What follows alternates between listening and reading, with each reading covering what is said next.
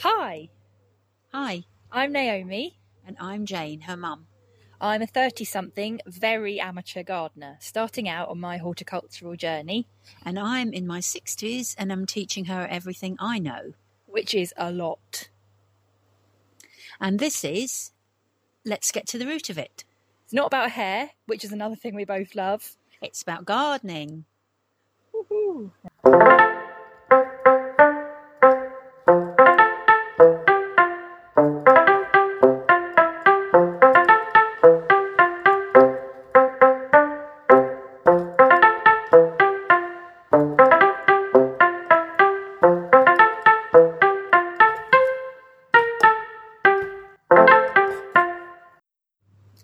Welcome to the first episode of Let's Get to the Root of It. Mum, where are we right now? Well, we're in Billericay, which is where Naomi and her husband Chris live, and we're in her back garden, and in the house that she's only lived in for a few months. Yes, correct, we are. And it's been a bit of a weird time because we've had lockdown because of the coronavirus, so it's been a while we've not seen each other as much because you live in Sussex and I live in Essex. So you mentioned that we've not been in the house very long. Yes, so Naomi only moved in at the beginning of this year, and obviously there's loads they want to do, and the garden doesn't always take priority. So it's a question of trying to prioritise which things are the most important to them. And I think that you treat the garden as another room. So it's not a huge garden, but like all gardens, they can be time consuming. And it's had a lot of well-established plants in it that have been let go. Yes. Is there anything else you'd like to say to sort of set the scene and like describe the garden to people? Sitting here right now, it looks like an absolute bomb site because we've had a weekend where we've got a bit carried away with the saw, taken down a few things that had overgrown. A buddleia that was 14 foot high is now only 5 foot high. A couple of other things we've taken right out. And there's still a lot of work to do. But as I've said to Naomi, it's small steps, baby steps, and not to get too impatient about it. But at the moment, sitting here right now, there's a lot to do, but that's fine. And there's also a lot that we have done. You know, that since she's moved in, we came here in February and attacked a few things, but we'll get there. It's just a question of being patient and doing things a bit at a time. And that's going to be difficult for me because I'm not a very patient person. I am a bit like I think I've got a great idea and so I want to do it now. So you've said to me that that's something I probably need to try and work to learn. I think particularly if you want to get into gardening, and I'm not naturally a patient person, but gardening does actually teach you to be patient. Because, you know, it's not like painting a room, your bedroom, and in a couple of days you've got a newly painted bedroom. You plant plants and you've got to wait months, years for them to establish and to see whether they're the size that you want, they're the place that you want, you know, so you have to be patient. And eventually, with patience, you realise that it pays off to do that, to be patient. Can be very rewarding, can't it? Definitely, but it's a very fluid thing. It's very ongoing. Nothing's ever perfect. I think unless you do gardening as a living and you know everything there is to know about gardening, you do have to learn as you go along, which is part of the fun. So you mentioned like a while back, you said a buddleia. Mm-hmm. Just thinking for any listeners who know less than I did, like last week, can you describe a buddleia and why it's an issue that it was 12 feet tall? Right, okay, so its other name is the butterfly bush, and you actually see them growing wild at the side of railway tracks quite often. It's mainly a mauve flower, cone-shaped flower, but I think you can get them white as well. And they are a shrub that you can cut right down to about 18 inches high, and it will grow back up in each year. It will grow back in a year to about 5 foot, and that's the aim that you want, 5, 6, maybe 7 foot at the most, with these lovely flowers in bloom right now. But if you don't prune it back down, then it grows taller and taller and taller and becomes overwhelming. unless you have some massive garden where you can allow it to do that. Also, you won't get flowers down its trunk. You'll only get them at the top. So what we've done with Naomi's is we've cut it down. It's a bit of a, we'll give it a year, Mr. Buddleia, and see whether or not we've, given you a new lease of life, or whether it's too late. Because I think the previous owner of the Buddleia had just let it go and go and go, and it had got much too big. And I guess that's what you mean when you say, this garden isn't particularly high maintenance. It doesn't have loads of stuff in it that needs regular pruning and moving around and that sort of thing, but with things like that, that's the minimum you've got to do, really. Yeah, most things, there aren't many things in a garden that don't need some attention, even if it's just a little bit of attention, depending on how you've designed your garden and what you want out of it and how much time you want to spend in it. Some things have a lot, need a lot more attention than others. The first thing that comes to mind to me is like an azalea. Put that in, give it the amount of space that it needs, and you never need to touch it again. It's fine. It will just, if you've put it in the right place, it will just grow. But, you herbaceous perennials like phlox or echinacea, they need a lot more attention. They need a lot more of your time. So I think that's the first thing you need to sit back and think about. It's not just looking at a garden and thinking, I want that, and that. Or going to the garden centre and saying, look, that's pretty. You've actually got to think about if it's the right thing for you. Is it a high maintenance plant? Will it fit in?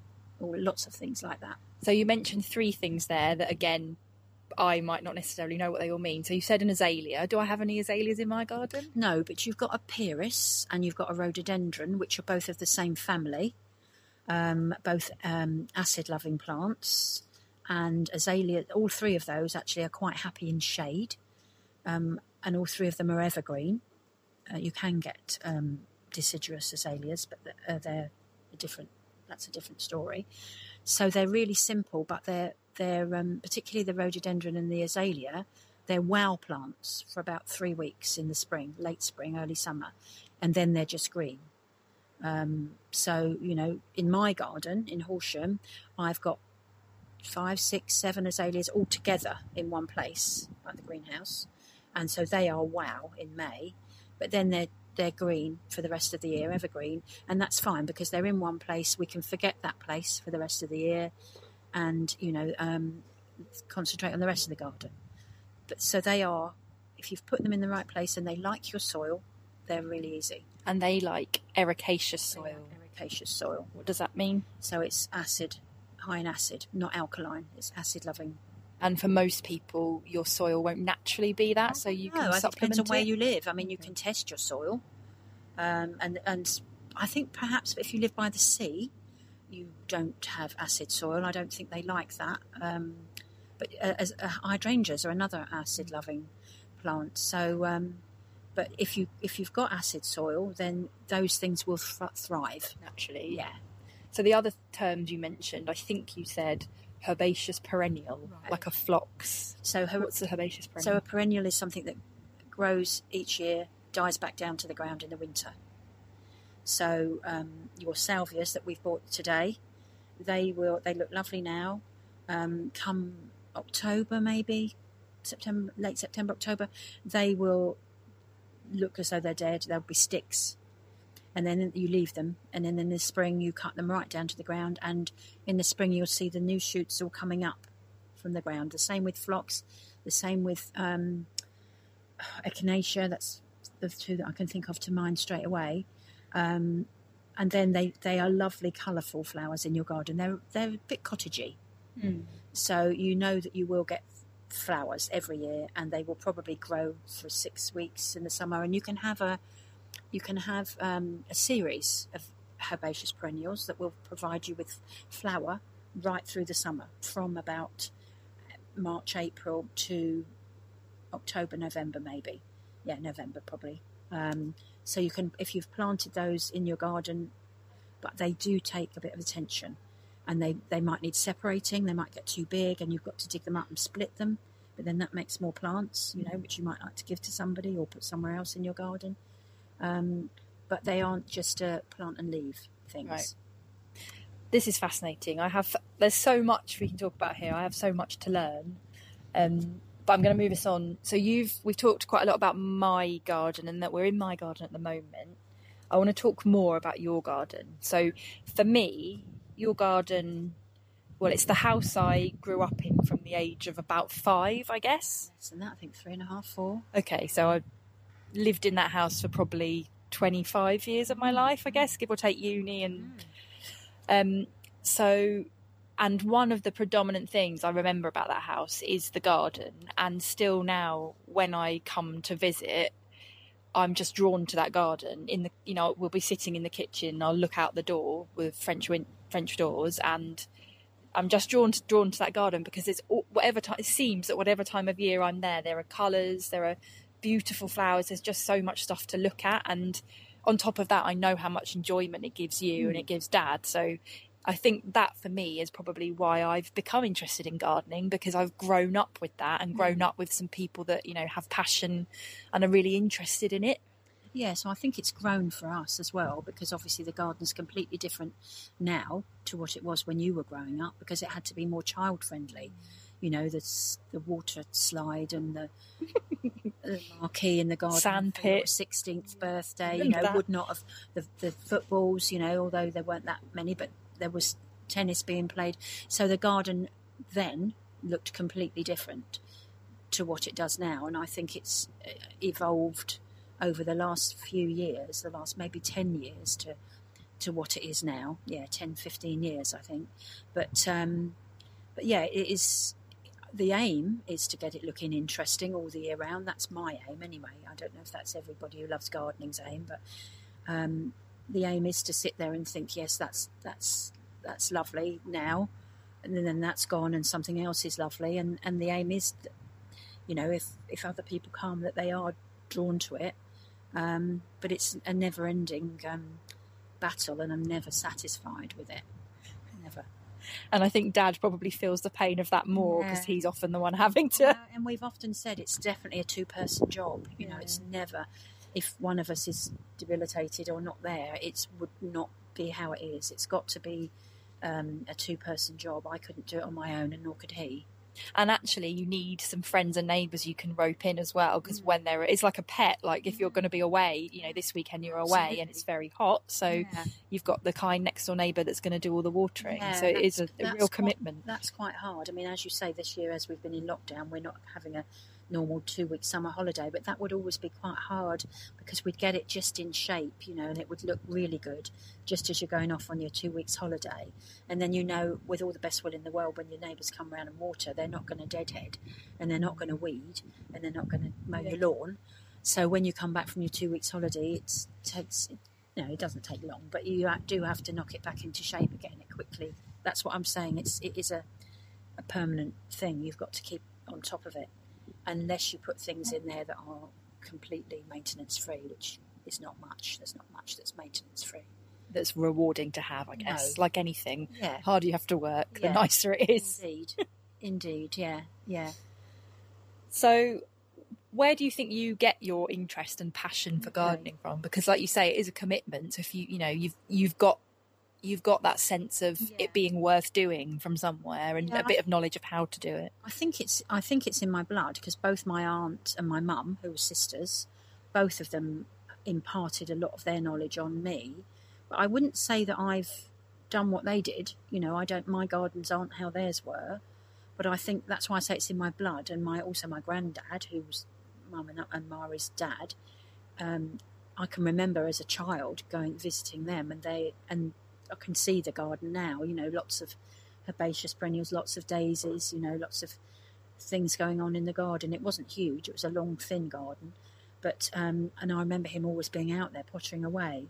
So I think it's not that I think, I loved my mum's garden or I love my aunt's garden. It's not that at all. I think it's just in me to have that gene that is interested in gardening, and that thing that makes you think, yes, I get a lot of pleasure out of my garden. Yeah. Not everybody does, do they? I don't know. I have a feeling that that's in everybody somewhere. I think everybody can. It's a bit of a chicken and egg. Once you start to do it, then you do get a bit of a bug for it, and it hooks you in. I think the challenges with my son-in-law to see whether or not we can get him into that.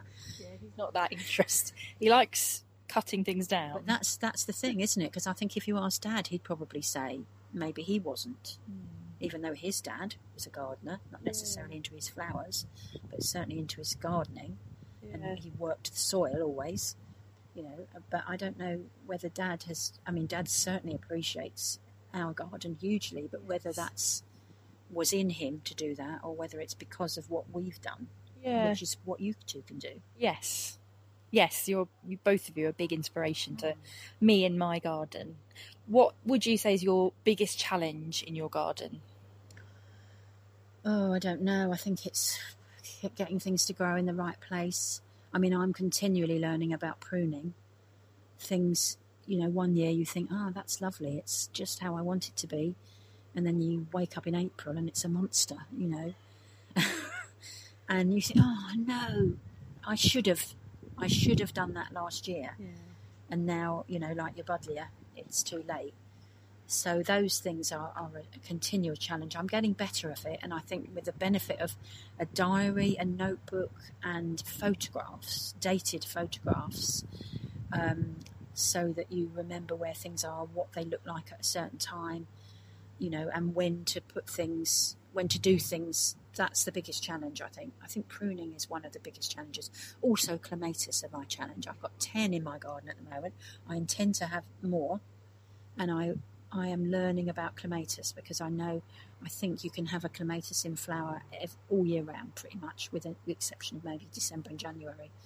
And that's a challenge to me, to get the clematis in the right place, performing properly at the right time. So those are the two that come to mind. Okay, so we'll definitely check back on clematises in future and see how you get on with that.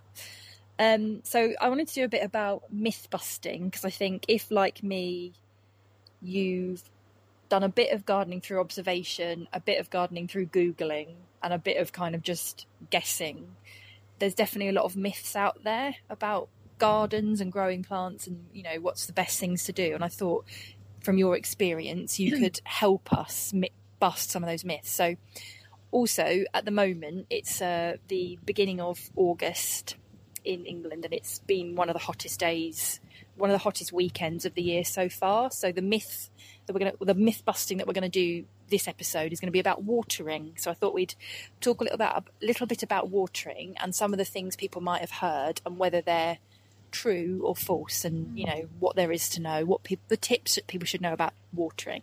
Okay, so I think the main one is don't water in the heat of the sun. I think anything that needs watering, particularly if you've got a greenhouse or bedding plants that need in pots that need a little bit more water, then first thing in the morning is actually the best time to water them, or later on in the evening. If you water them at midday, then the water is just going to evaporate, and I think you could potentially scorch the leaves, so that's not good. Okay, go on. So basically anything that needs watering, even if one of my hydrangeas yesterday was looking really parched, and I spotted that in the morning but didn't have time to water it then. So the best thing to do is then you have to put up with it looking parched and then you water it later in the day. I wouldn't say that was the same with things that are in the garden. Okay. I think things that are drooping in the garden are just sort of saying, you know, I need a bit of water, but actually you could do that. I still wouldn't do it in the heat of the sun, but you could leave it until the evening. I don't think it matters. That plant will survive more than something that's in a tub would, or in a greenhouse that's really going to suffer if you've not watered it for a couple of days. You could potentially have lost it. Okay. But I think anything that's in the ground will probably survive a day or two, even though it's looking droopy. And that's because obviously there is moisture in the soil for those plants, whereas if they're in a pot, there aren't many plants. I've got going back to the deciduous azalea I've got that has a beautiful scented flower in the spring.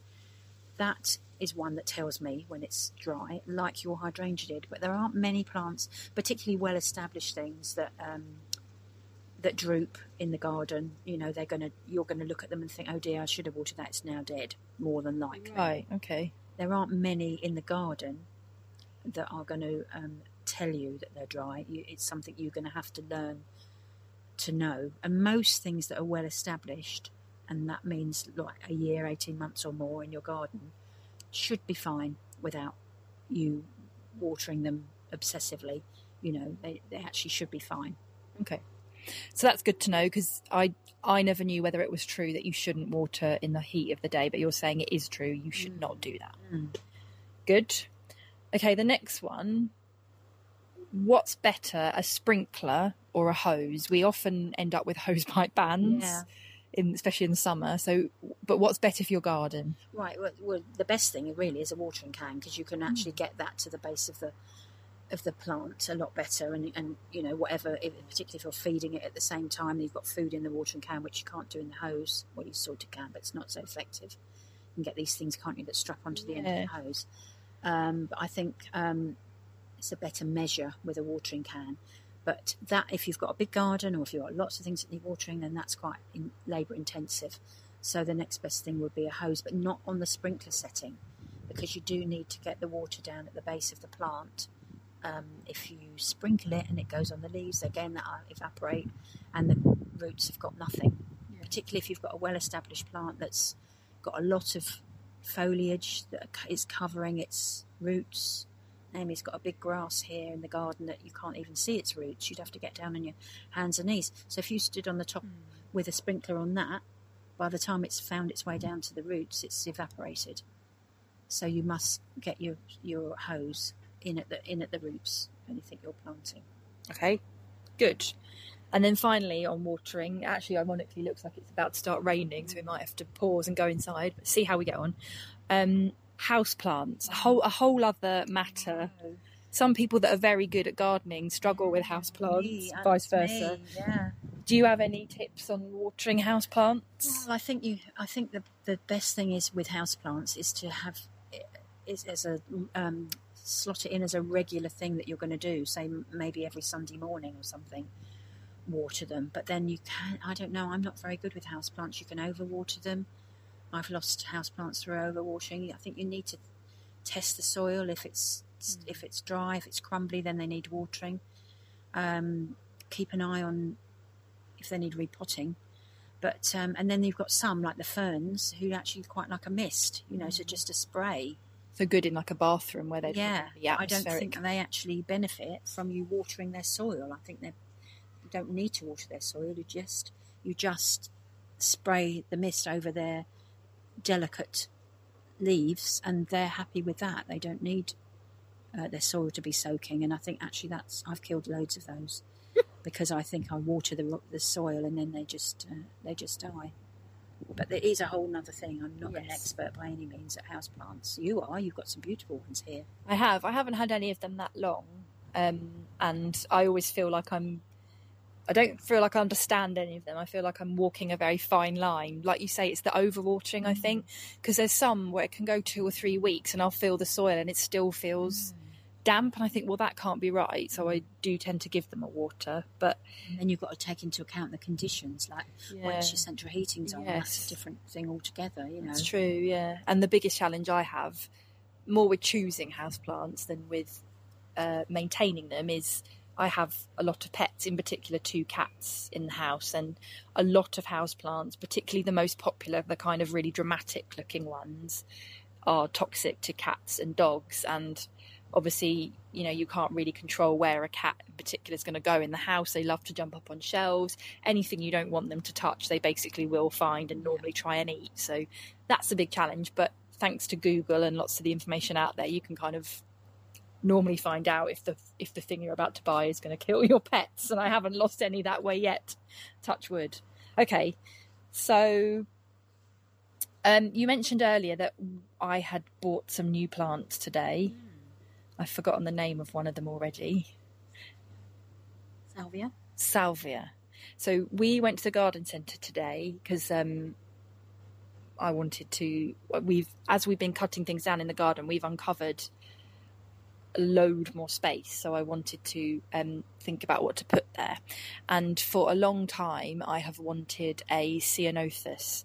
Blue is my favourite colour, and I saw a ceanothus in a garden centre a while ago, and I sent Mum a picture of it and said, oh, this is the most beautiful plant I've ever seen, what is it? And she said, oh, that's a ceanothus. So I've kind of been dying to get one in my garden. Can you describe what a ceanothus is like, or the one I bought, I guess? So there are lots of different types. We've got a big one in our garden that's about 8-9 foot tall and probably as wide, but the one we've bought for Naomi is not going to get that big. We think maybe 1.5 meters, and it's more slim. I don't think it's going to be very wide either, so it's more compact, and I think will suit what she's trying to do in her garden. In an ideal world, I think we would have prepared the bed, made a nice space, put the soil in, and then thought about what we were going to put where. But we've slightly, and that's partly because we're not here all the time, so we've had to sort of jump in and do what we think's best about the ceanothus, and it's going to be near her window, so she'll be able to see the plant that she loves quite close to her kitchen window. But we've decided where we're going to put it, I think. But I have said, and I think you shouldn't shy away from this, in a year's time, if it isn't right, or if something else looks wrong size in that area, then we can move it. I wouldn't worry about doing that in the plant's first year. After that, it might not like it very much, but we think we know where's best. But because the garden is such a work in progress, it's a bit difficult to know. Yes. But it's a good start, and it's good to just put that in, and the salvias, and see how they fill out. Good. Yes, I'm really excited for that. And you're very diplomatically saying that we've been very careful about what we've ended up buying. There's definitely way more I would have probably bought if I'd been on my own, but we've approached it the right way. I think if you had a completely empty bed, and I know you've got an empty part of a bed, but it's not quite the same. And we don't really know what we're going to do with the rest of that space. So exactly. I think if we're talking about cutting other things down, or, then do you want all of it to be no bigger than 4 feet high, or do you want bigger things? So it's not just about that little corner. It's about the balance of that with the existing plants. It's just started to rain, and I don't know if it's raining too hard for us to be out here. Want to go under there? Yeah, I think it must be nearly the end. Yeah.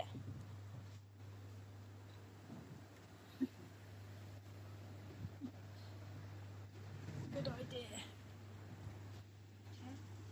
I'll just stay standing, it's fine. We're nearly wrapping up anyway. Yes. And the allergies are at the same height. Okay. So we've just had to take shelter under a canopy because, like the lovely English summer that it is, the rain's just come out of nowhere. So we bought a ceanothus. We bought 3, what are they called? Salvias. And they, to me, look a bit like lavender at the moment. Okay. They're not. They're not scented. And they are, as we were saying earlier on, they're herbaceous perennials. So they're nice. They'll be nice and lovely flower. And we've bought blue and a nice pink as well. There's lots of different salvias, but they will die down